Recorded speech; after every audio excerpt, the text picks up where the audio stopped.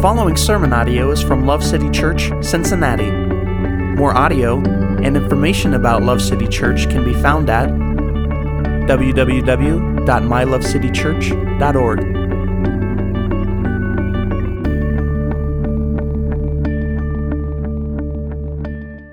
If you would turn to Ruth 4, we're going to start in verse 1. We're going to tackle the first 15 verses today of Ruth 4, which will only leave just a few, 7 I think, for next week. We're coming down to the end of an 8-week sermon series through Ruth. I've had a blast. I hope you have too. And just in case you're joining us today for the first time, you're jumping in here towards the end, I'll do my best to give you a succinct summary so you're not totally lost in case you haven't read the book. So the book of Ruth begins with a man named Elimelech taking his family to Moab. So they leave Bethlehem and they go the land of Israel. They go to Moab, trying to avoid famine. There, he and both of his sons die. So that leaves Naomi and the 2 daughters that had married those sons. That was Orpah and Ruth. Orpah stays in Moab. Ruth goes back to Bethlehem with Naomi. The way they survive is Ruth goes out to glean in the fields. The Bible says she just so happens, a bit tongue-in-cheek, to end up in the field of Boaz. They start to get to know each other.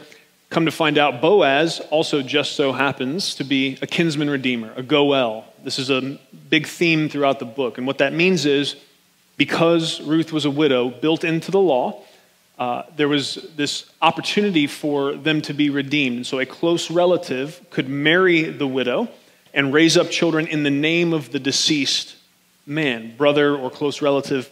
And that was a way for God to protect the lineage and the legacy of families. And it also had to do with the fact that the land of Israel was divided between families. And so God had built into that system ways for those things to be preserved. So you didn't end up with, 2 families in Israel being a mega monopoly of all the land, which was not God's will. Okay, so amen. So Ruth finds that out. Naomi tells her, hey, Boaz is at the threshing floor. We find Boaz sleeping at a heap of grain. Ruth comes and proposes, basically tells him, I would like you to walk in that responsibility of kinsman redeemer to me. And he tells her, I'm going to do that, but first I got to go talk to this guy because there's a relative closer than me. Okay, and that's where we find ourselves today. We're going to see Boaz head to the city gate to handle this business that he promised he would. Amen. So I hope you found Ruth 4. We're going to look at verses 1 through 15 together, as I said. If you don't have a Bible or an app with you, we will have the verses on the screen. And if you don't own a Bible, please let us know. One of our favorite things to do is give those away for free. Okay? Here we go. Ruth 4, verse 1. Now Boaz went up to the gate and sat down there, and behold, the close relative of whom Boaz spoke was passing by. So he said, turn aside, friend, sit down here. And he turned aside and sat down. He took 10 men of the elders of the city and said, sit down here. So they sat. Then he said to the closest relative, Naomi, who's come back from the land of Moab, has to sell the piece of land which belonged to our brother Elimelech. So I thought to inform you, saying, buy it before those who are sitting here and before the elders of my people. If you will redeem it, redeem it. But if not, tell me that I may know. For there is no one but you to redeem, and I am after you. And he said, I will redeem it. Then Boaz said, on the day you buy the field from the hand of Naomi, you must also acquire Ruth the Moabitess, the widow of the deceased, in order to raise up the name of the deceased on his inheritance. The closest relative said, I cannot redeem it for myself because I would jeopardize my own inheritance. Redeem it for yourself. You may have my right of redemption, for I cannot redeem it. Now this was the custom in former times in Israel concerning the redemption of the exchange of land to confirm any matter. A man removed his sandal and gave it to another, and this was the manner of attestation in Israel. So the closest relative said to Boaz, buy it for yourself, and he removed his sandal. Then Boaz said to the elders and all the people, you're witnesses today that I have bought from the hand of Naomi all that belonged to Elimelech and all that belonged to Chilion and Mahlon. Moreover, I have acquired Ruth the Moabitess, the widow of Mahlon, to be my wife, in order to raise up the name of the deceased on his inheritance, so that the name of the deceased will not be cut off from his brothers or from the court of his birthplace. You are witnesses today. All the people who were in the court and the elders said, we are witnesses. May the Lord make the woman who is coming into your home like Rachel and Leah, both of whom built the house of Israel. And may you achieve wealth in Ephrathah and become famous in Bethlehem. Moreover, may your house be like the house of Perez, who Tamar bore to Judah through the offspring which the Lord will give you by this young woman.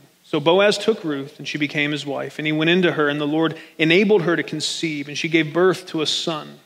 And then the women said to Naomi, "Blessed is the Lord who's not left you without a redeemer today, and may his name become famous in Israel. May he also be to you a restorer of life and a sustainer of your old age. For your daughter-in-law, who loves you and is better to you than 7 sons, has given birth to him." Praise God for his word.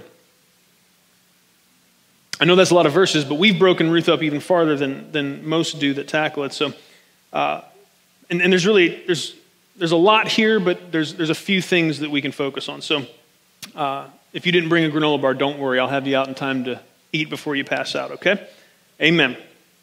I think. I mean, we're just getting started. You can't totally hold me to that. Anyways,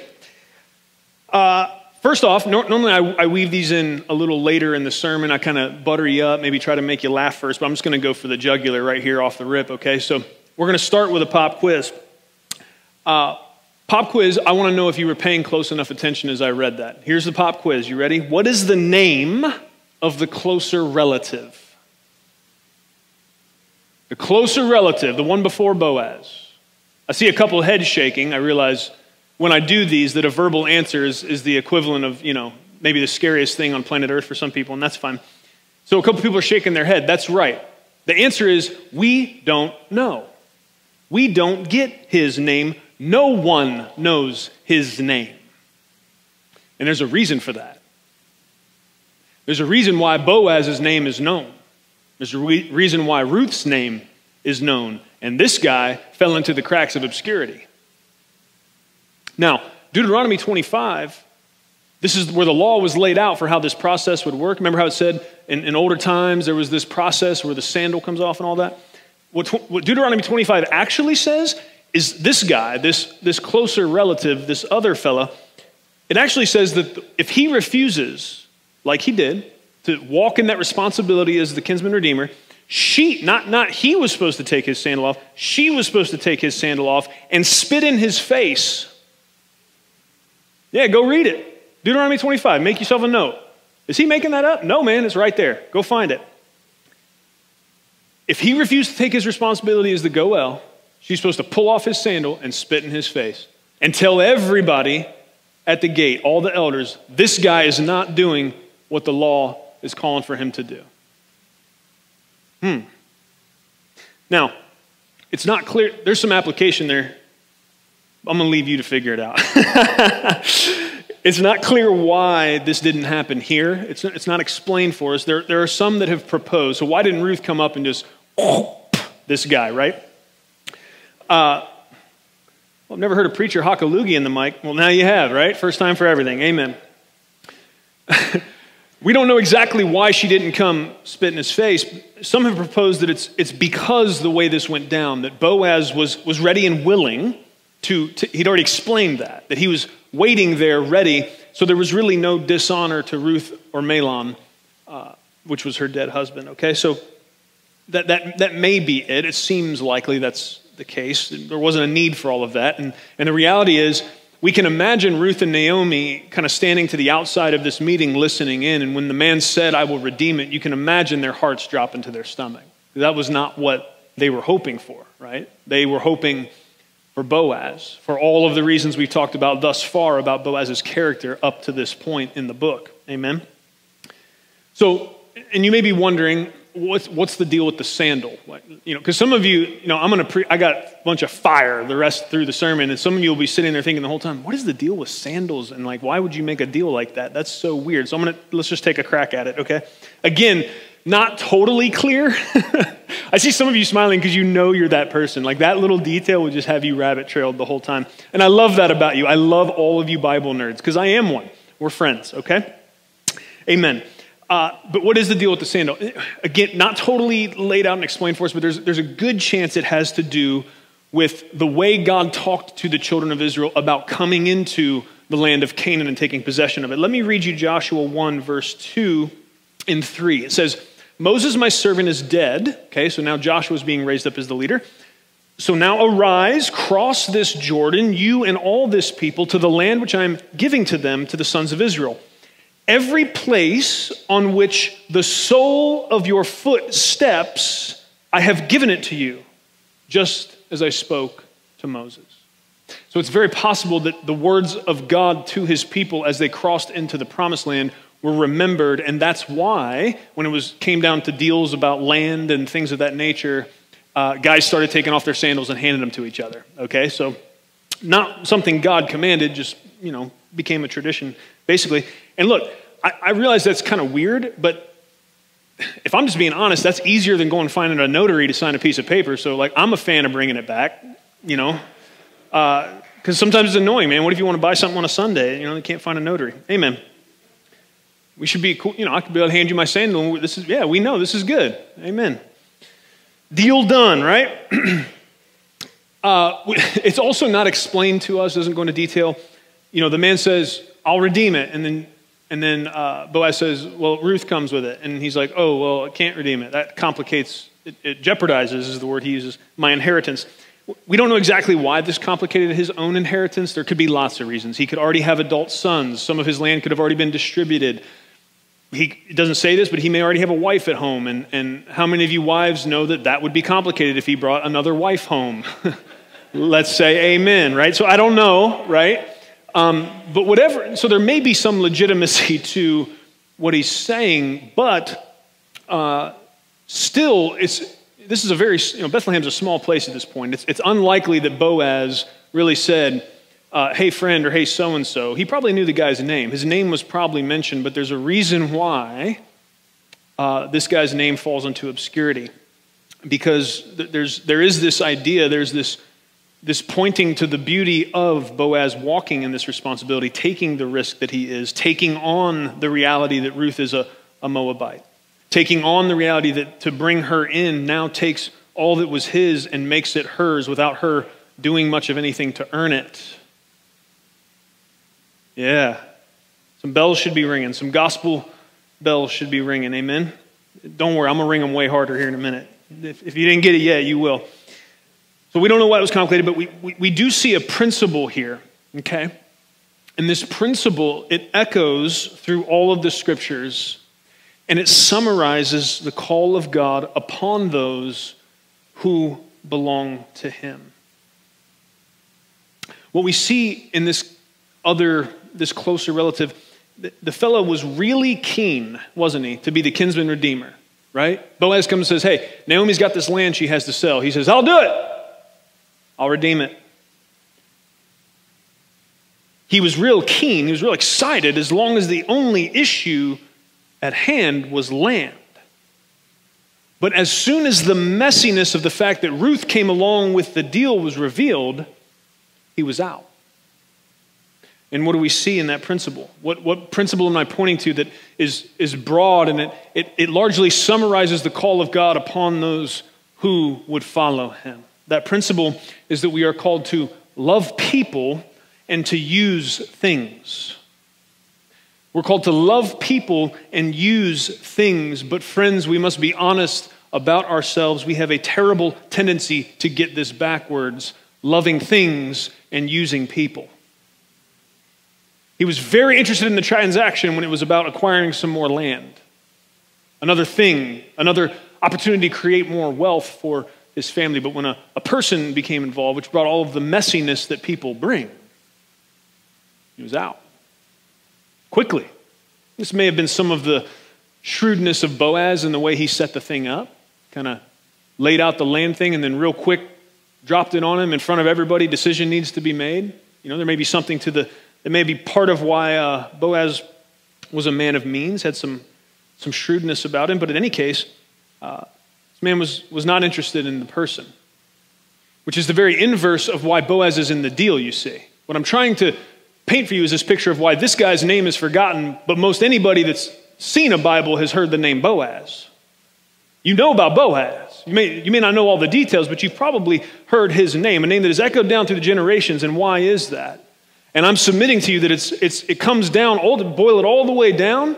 When this man was presented with the problem of Naomi needing redemption and the land was in play, he was excited about the thing but couldn't be bothered with the person.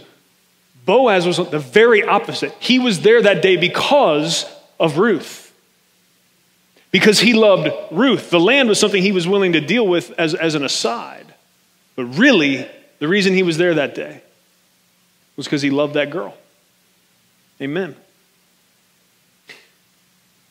And I said that this, this idea spreads broadly throughout the scriptures.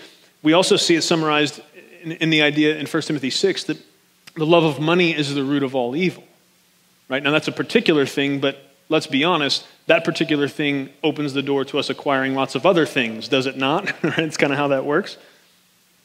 And so if loving God and loving people is the supreme command and the summary of the rest, I'm going to say that again. If you don't know what I mean, I want you to think about it more this week. If loving God and loving people is the supreme command and the summary of the rest of the commands, then disordered love is our biggest problem. It's not very hard to see how the love of money and pride dwell together in unity either. It's a pretty easy connection to make, which God opposes the proud and gives grace to the humble. Now, some of you are guessing a trajectory here, and I can see some of you even maybe getting a little bit stoked because I'm talking about the love of money, and I'm talking about we're supposed to love people and use things, not use people and love things. And some of you, you're getting kind of excited because you're like, yeah, man, finally, he's going to talk about how corporate greed is such a huge problem. I hate corporate greed. Burn them, right? Get them, eat the rich, and all that jazz, yeah? And sure, that's a legitimate example of this principle at play, but here's the problem with that in this particular context, with this particular preacher. It may be a valid example, but it'd be a great scapegoat to allow you to avoid looking at yourself in this moment. So, because I love you, and I'm the kind of guy that looks for you to leave here agitated by the love of God. Amen. I'm going to go ahead and, okay, yes, corporate greed is an example, but now let's talk about you. Okay? We're not going to leave here shaking our pitchforks about Jeff Bezos and everybody else, okay? We're going to talk about you. Amen. Because, and now listen to me, man. Will you accept that this is true? We all need to grapple with the reality. We all do, of how powerful the temptation is to fall prey to this inversion of loving things and using people. Look, can we be honest about this? It's very easy to prefer things to people. Things are easy. Things can feed our egos, and we don't have to trouble ourselves with how they feel or what they need. Things will never reveal our selfishness, never act as a mirror. And we will often sacrifice to acquire them, but it's a self-serving sacrifice that gets charged to the account of others. Got quieter than I thought it was going to. Somebody have a pin they can drop real quick? I just want to see. People, on the other hand, have needs and feelings. And to sacrifice for their good is always going to cost us personally. Always. But that right there, that idea, loving people and sacrificing for their good, costing us personally, friends, this is the way of love. And it is a path marked out most clearly for us. The trailblazer on this thing is Jesus Christ in his life and death. If we're going to follow him, that is the path we're called to walk. There is no way around it. And part of what we sang this morning about our delight being in him is this great hope. It's this request of God that our desires around this would change. Not that we're being drugged down this path of self-sacrificial love, but that we start to eagerly jog along it as we see the beauty of it, the joy that it brings. Amen. That brings us to, that was kind of a summary and a look at what we have contained within the first 10 verses, but there's a little pivot point here at verses 11 and 12. Can we look at those again together? Verses 11 and 12 Okay, so the deal is done, and now the people around have something to say. All the people who were in the court and the elders said, "We are witnesses. May the Lord make the woman who's coming into your home like Rachel and Leah, both of whom built the house of Israel, and may you achieve wealth in Ephrathah and become famous in Bethlehem. Moreover, may your house be like the house of Perez, whom Tamar bore to Judah, through the offspring which the Lord will give you by this young woman." Now, it could seem that that's a bit of an aside that you could just skip over and continue as the narrative unfolds the facts of the story, but I want to encourage us to remember that all Scripture is God-breathed and it's profitable for us, and that many times it's in little places like this that just under the surface there's some of heaven's treasure buried, and you got to just dig a little bit. But man, it's always worth it. Okay, so let's do that for a minute. The question I want to ask you is, what is the meaning of this blessing the people speak over Ruth? Because to us it could sound like kind of a little bit of gibberish and we don't really connect with it, but it meant something to them. This was a big deal in this little town. Okay, it's a big event. So honestly, the first thing I want to point out to you about this blessing spoken by the witnesses around is that it's a shocking turn of events, really, if we think about it. Because throughout this entire book, we have seen Ruth referred to as Ruth the Moabitess, have we not? I mean, almost more often than not, if her name is written, the Moabitess is after it. Okay? This is Ruth from Moab, the descendants of Sodom and bitter enemies of the Israelites, right? And we've been over this. I won't belabor that point, but this is the reality. And so now we have all the head honchos of the town at the city gate and the witnesses saying, may she be like, who? Rachel and Leah, the mothers of the nation, basically. That's a big difference from where we started in how everyone was looking at Ruth. And here they're now saying that they hope she compares to the wives of Jacob, who bore the sons that became the leaders of the 12 tribes that made up the nation. Okay? Now, I just want to take a moment because if you're new to learning the Bible, I don't want to leave you behind here, okay? We have Abraham, Isaac, Jacob, okay? Jacob's name is changed to Israel after he wrestles God on the banks of the Jabbok. And Israel then his descendants become the people of Israel. It is from his 12 sons that the tribes derive their names, okay? And his wives were Rachel and Leah. Rachel was Jacob's favorite and the mother of Joseph, okay? She was barren for a long time, but then the first son she gives to Israel is Joseph. And if you know anything of the narrative of Genesis and the kind of the beginning of the story here, Joseph becomes a pretty big deal in the history of the nation of Israel, does he not, right? You know, kind of saves everybody as Pharaoh's right-hand man, so pretty big deal. It goes on, though. She's also the mother of Benjamin. We also know that Rachel was buried in Bethlehem, okay? So this whole account with Ruth and Boaz is happening where? In Bethlehem, that's right. Thank you to the young ones on the front row who are paying attention.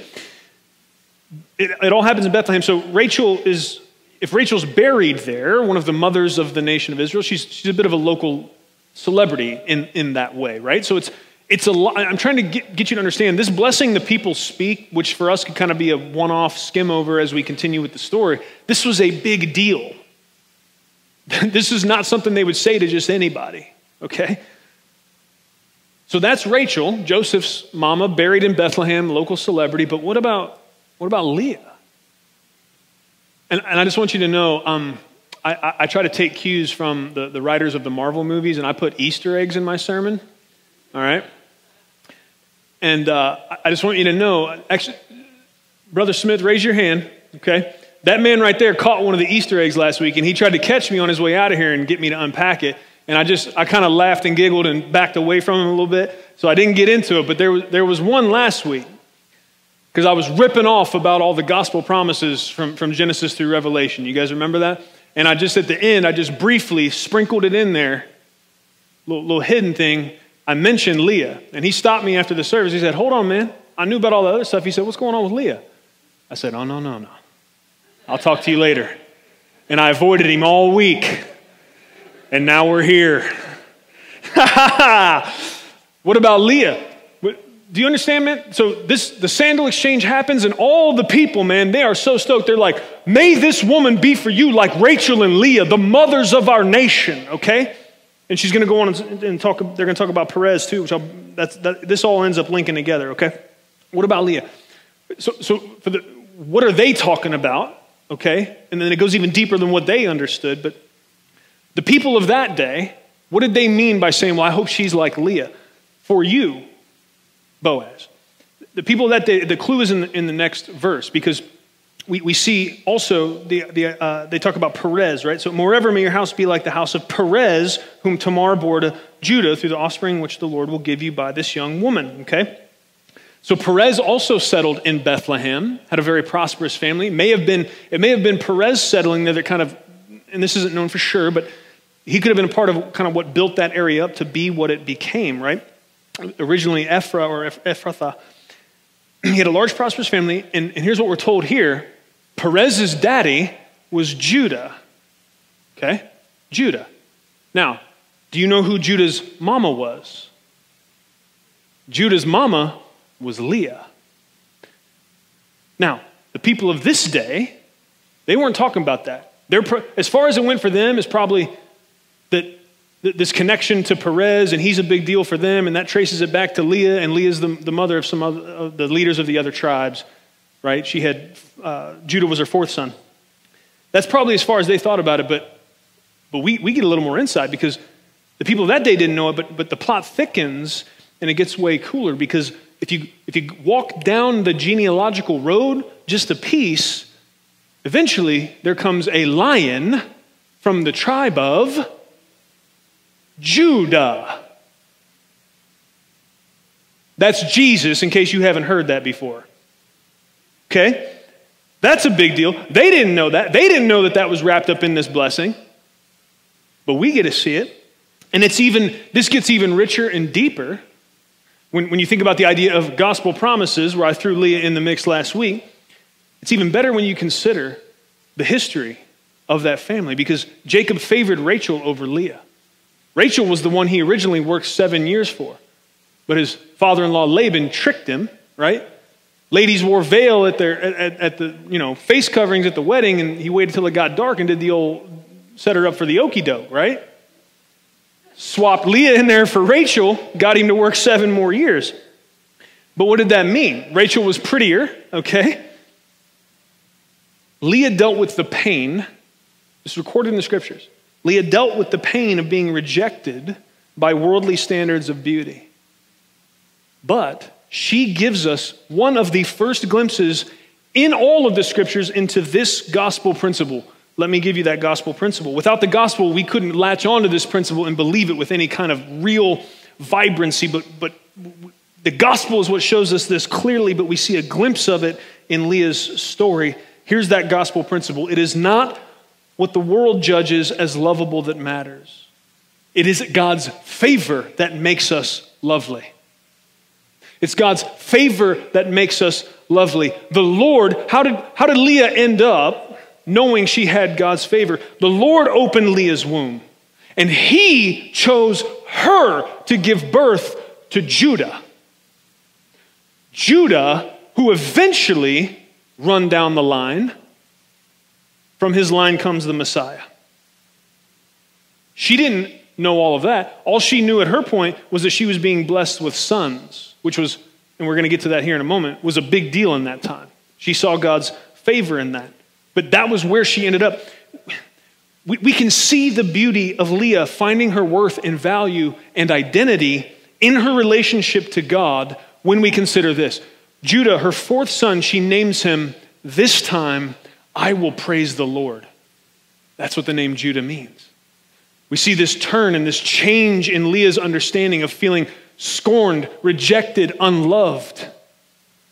And as she understands that the favor of God is being poured upon her, it changes her vision, it changes her focus from what Jacob is giving her or not giving her, and allows her to find her worth, value, dignity in the fact that God loves her and has showered his favor upon her.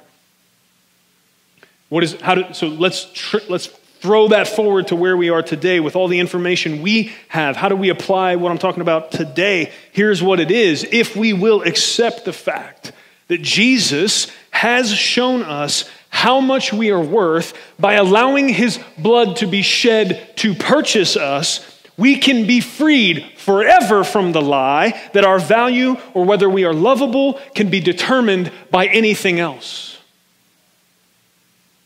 Your value, your worth has been set because the highest authority on the matter paid the highest price possible to have you.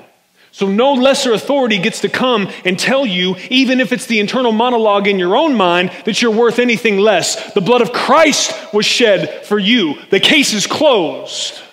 The price is set. The discussion is over. Amen. And we see the beauty of the freedom of that gospel principle.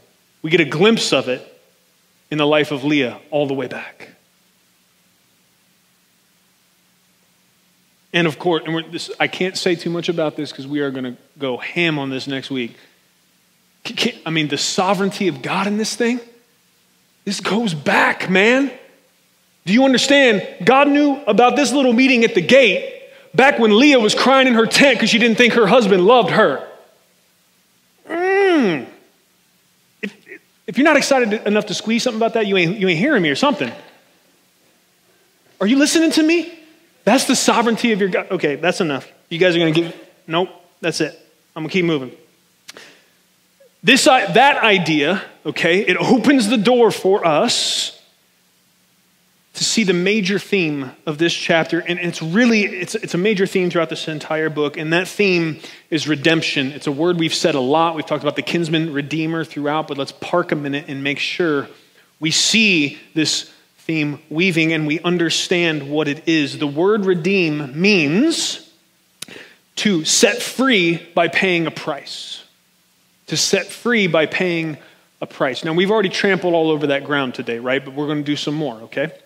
There's more juice to squeeze out of this fruit. Amen? It's this idea of redemption. It's going to help us understand how we're reading one of the most scandalous statements you're going to read in verse 15. And for ancient literature, what these people say to Boaz, particularly about Ruth, if we were to transport ourselves back and be able to take on the cultural understanding of that time, to hear these people talk like this, you would have probably gasped. Ooh, right? Something along those lines. I toned it down a little bit, probably. Okay? And what is that? Look at verse 15. This is scandalous right here. May he also be to you a restorer of life. What's he talking about there? Talking about this baby, okay? His name is Obed, all right? But so she's talking about, they're saying that may the baby be a restorer of life and a sustainer of your old age, okay? For your daughter-in-law who loves you, all right? So let's stop there. Part of why these people know that Obed, the son of Ruth and Boaz, is going to love his grandmama very well is why, because your daughter-in-law who loves you, because his mama, Obed's mama, loved Naomi the way she did. He's going to be taught right about how to give honor, right? And how to walk in real love. So they're talking confident about that, which I think they absolutely should. But then they go into talking about some crazy stuff here. Your daughter-in-law who loves you, that's fine, and is better to you than 7 sons, has given birth to him. That right there, to ancient ears, would have been way crazy. Why? Why is that the case? Well, think about it. 7 sons is really, it's kind of it's shorthand for the perfect family. 7 being the perfect number. And having 7 sons, particularly in the ancient world, this is still true in some places today. Sons, in terms of children that were born to people, sons were valued more highly. We're going to talk about how the gospel dismantles that idea in a minute, so don't don't keep your feathers ruffled. Hang with me for a second. We'll deal with that, okay? It's not an idea. Clearly we see the beginning of the dismantling of this idea right now. Do we not? Ruth is better than 7 sons. The Bible's got no problem with that being thrown out here. Yes? Yes. Okay. Why were sons prized so much? Some of it came down to utility. Okay? In this time, man, family was everything. The reason why the beginning of the book is so dark in its tone is because we got Elimelech dead, we got Mahlon dead, we got Chilion dead, we got Naomi too old to bear children now. For her husband, her sons, through which the inheritance of the land would be passed, dead. She's got nothing there. She now doesn't have the ability physically to bear more children. Family, legacy, all of that. This was everything. And again, there's still cultures today where this is much the case. And when you're trying to build a big family, when family's everything, think about how it normally works. A daughter grows up, and if she's going to be married, what happens? Does she tend to stay with her family and with her clan and work on their family farm?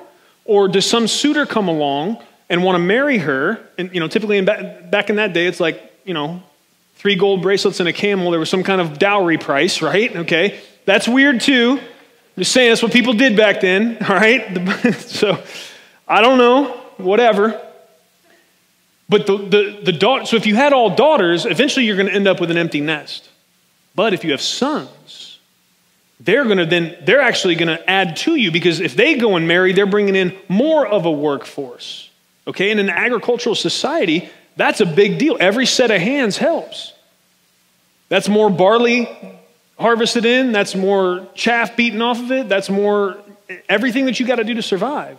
That's how you build your little clan. You build the strength and the legacy of your family.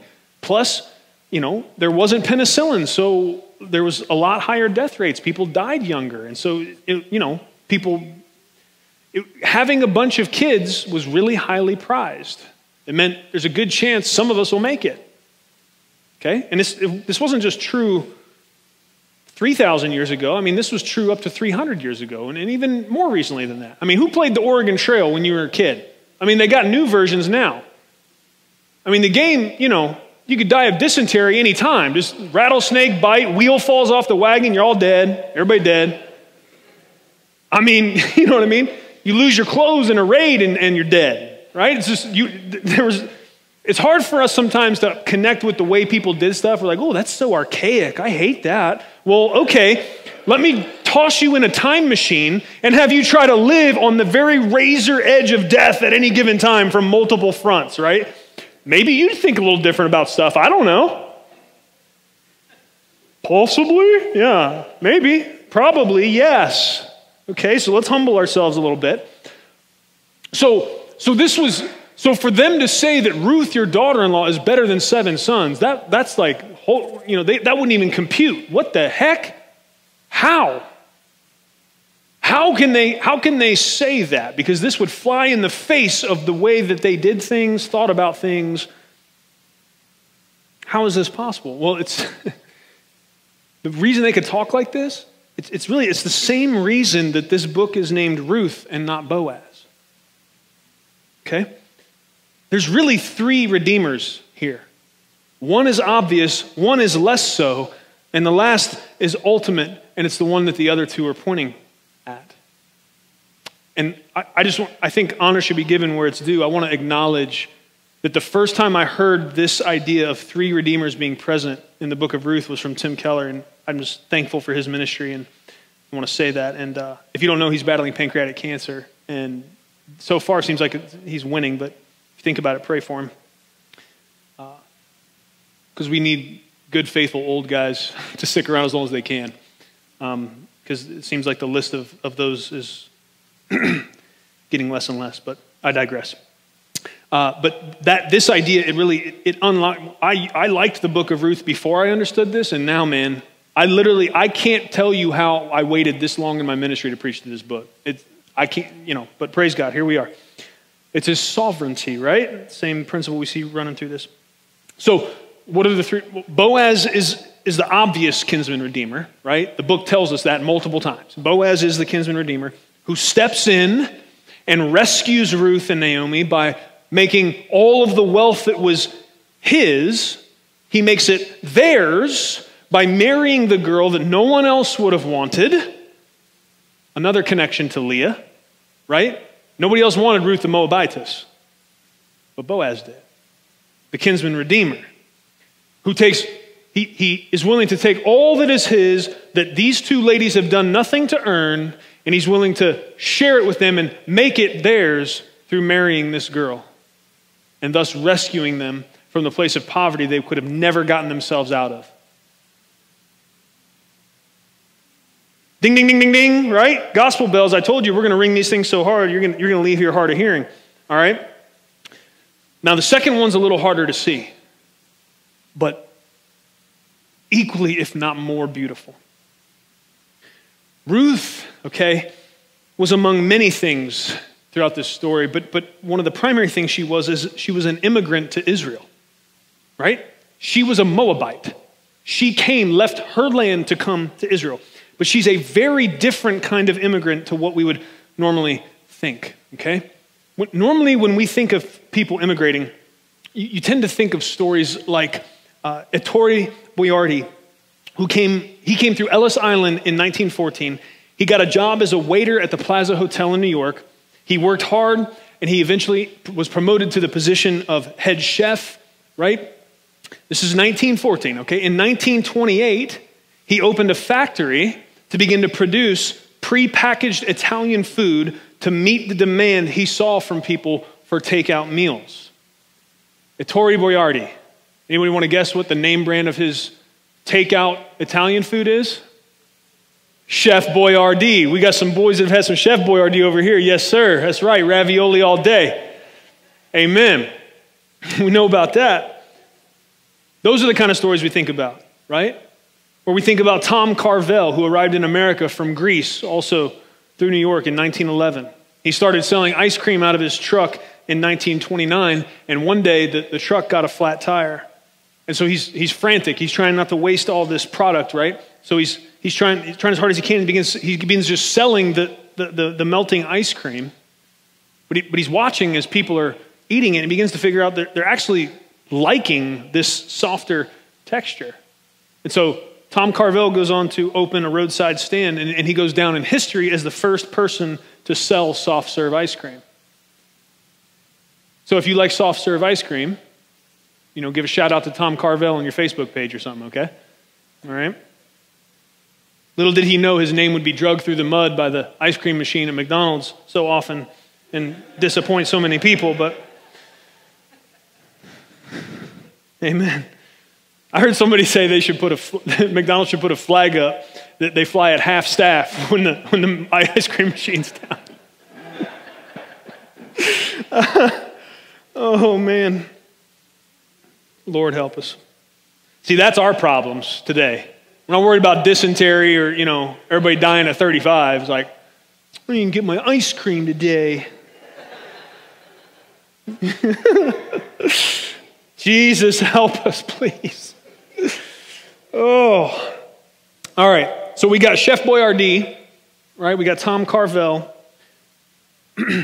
What do these guys and basically every person who's ever immigrated to another country have in common? And I'm thinking about their reason for immigrating. Invariably, almost always, the only reason you would do something as crazy as lift up the roots from your homeland and immigrate to another country is because they're looking for a better life, right? That's the reason most people, whether it's it's kind of a bummer here and I think it could be better there, or things are really bad here, I'm thinking war-torn places or whatever, in any of those cases, the only thing really that would cause a person to do that would be a belief that if I make this big, difficult decision and sacrifice, over there, things will be better. Okay? That's what most immigrants have in common, but not Ruth. She's different. Ruth left Moab expecting a worse life. And we know this because Naomi tried to talk her out of it. If we go back to chapter 1 and 2, we see Naomi's saying, go back to your fathers. Go back where you will have a chance of having a husband. I'm not going to be able to have other sons for you. This is not going to go good for you. There's no hope if you come with me. This was Naomi to Ruth. This was not that anybody tricked Ruth or she didn't know what she was getting herself into. It was eyes wide open, making this incredibly difficult decision that most people would never make unless they at least thought, hopefully on the other side of the great pain I'm about to cause myself, there's something better.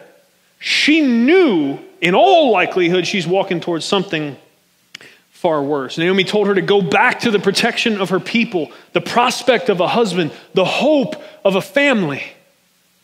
Naomi said, don't do this, go back. But Ruth loved her mother-in-law, which is what these people just said. This daughter-in-law of yours who loves you. This is how you can talk about Ruth as being better than 7 sons. Ruth loved her mother-in-law.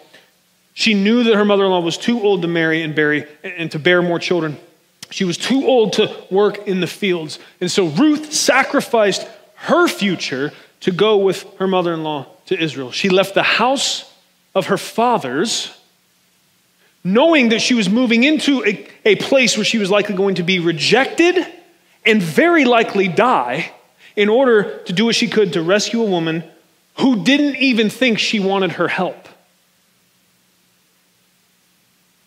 Ding, ding, ding, ding.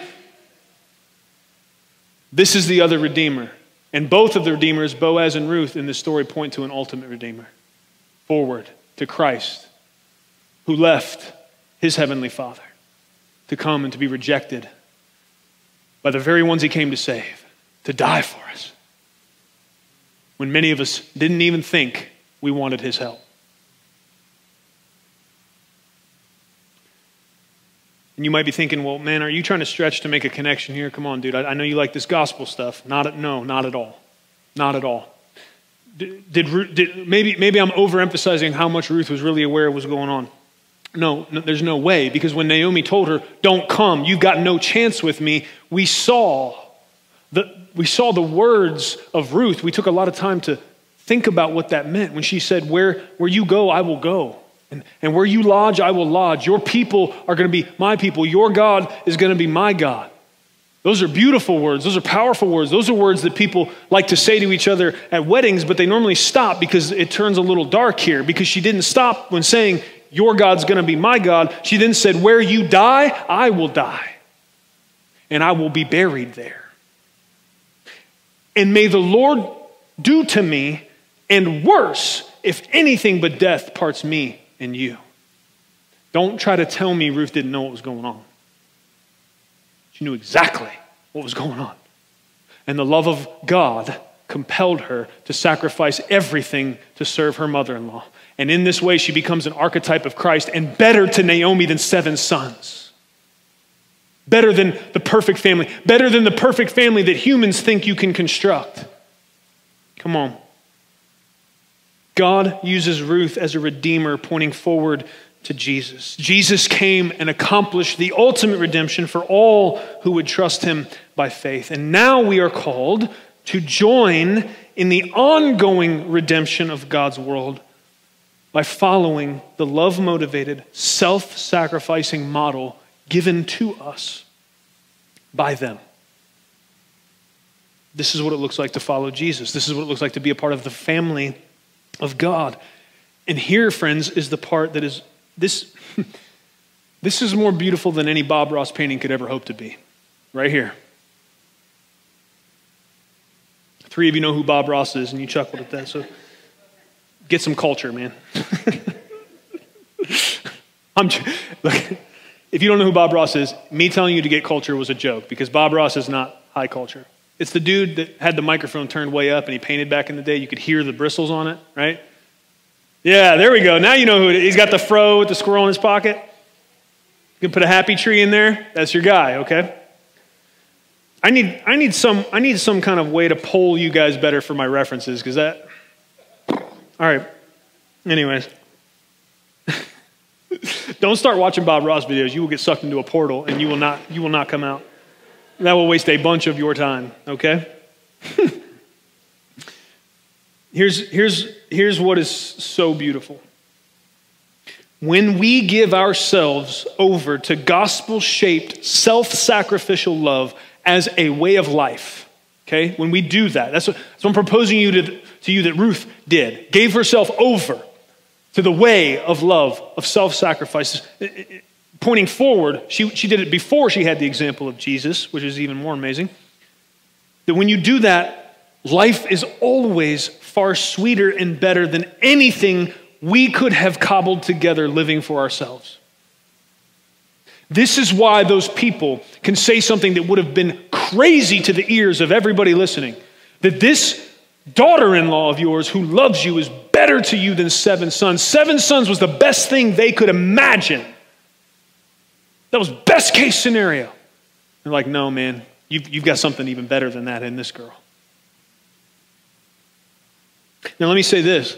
When I tell you that when we give ourselves over to this self-sacrificial way of love, that life is always sweeter and better, that by no means, and we see that inherent in this story, I'm not trying to tell you it won't be harder, but it can be harder and sweeter and better than anything you could have cobbled together for yourself.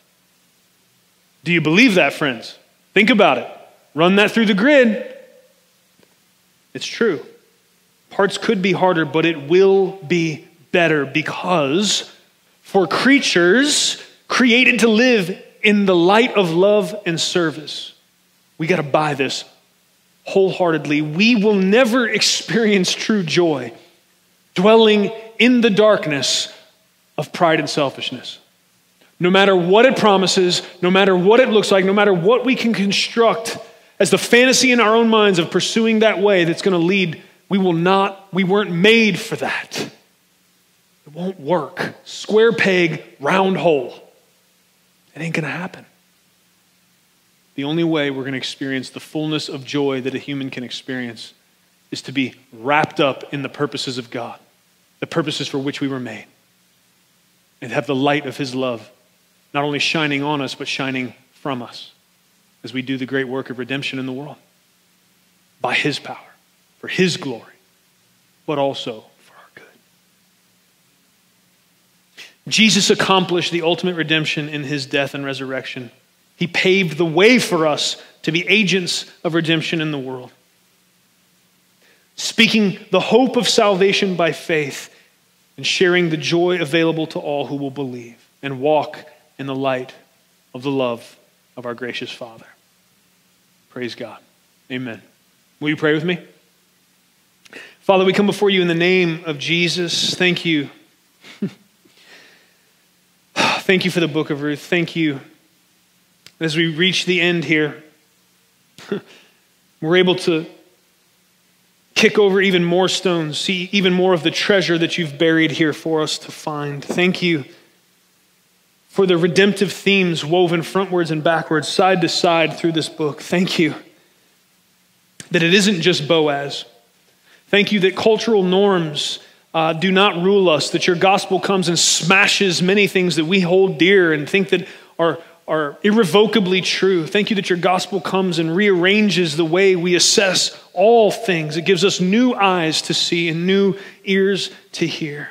Thank you, Lord, that we are not destined to be stuck in slavery to our own expectations and the little lives we try to build by our own strength, but that you have offered us the ability through grace and mercy to be swept into the life you provide, to the hope that you provide, to the purpose that you alone provide. Lord, help us to see that as more beautiful and desirable than anything we could ever cobble together. Help us to see, Lord, that you don't redeem us simply to bring us close to you, but you redeem us and you bring us close for a purpose, to then send us back out, anointed with your power, to share the good news and hope with others, that they too are loved by a good and holy and perfect God, that there's hope for them too. Lord, help us. Help us by weaving these things deep into our souls, by writing it, inscribing it on our hearts.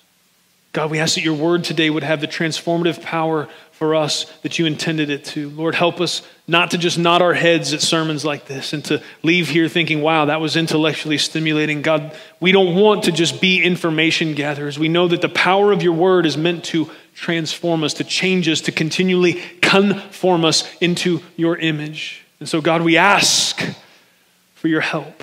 Help us, Lord, to yield completely to that process, for you to do all that you see fit to do in us today. May you be glorified in this, Lord, because you're worthy of that. It's in Jesus' name we pray. Amen. Thank you for listening to audio from Love City Church, located in Cincinnati, Ohio. Feel free to make copies of this message to give to others, but please do not charge for those copies or alter the content in any way without permission. To give or find out more about Love City Church, visit www.mylovecitychurch.org.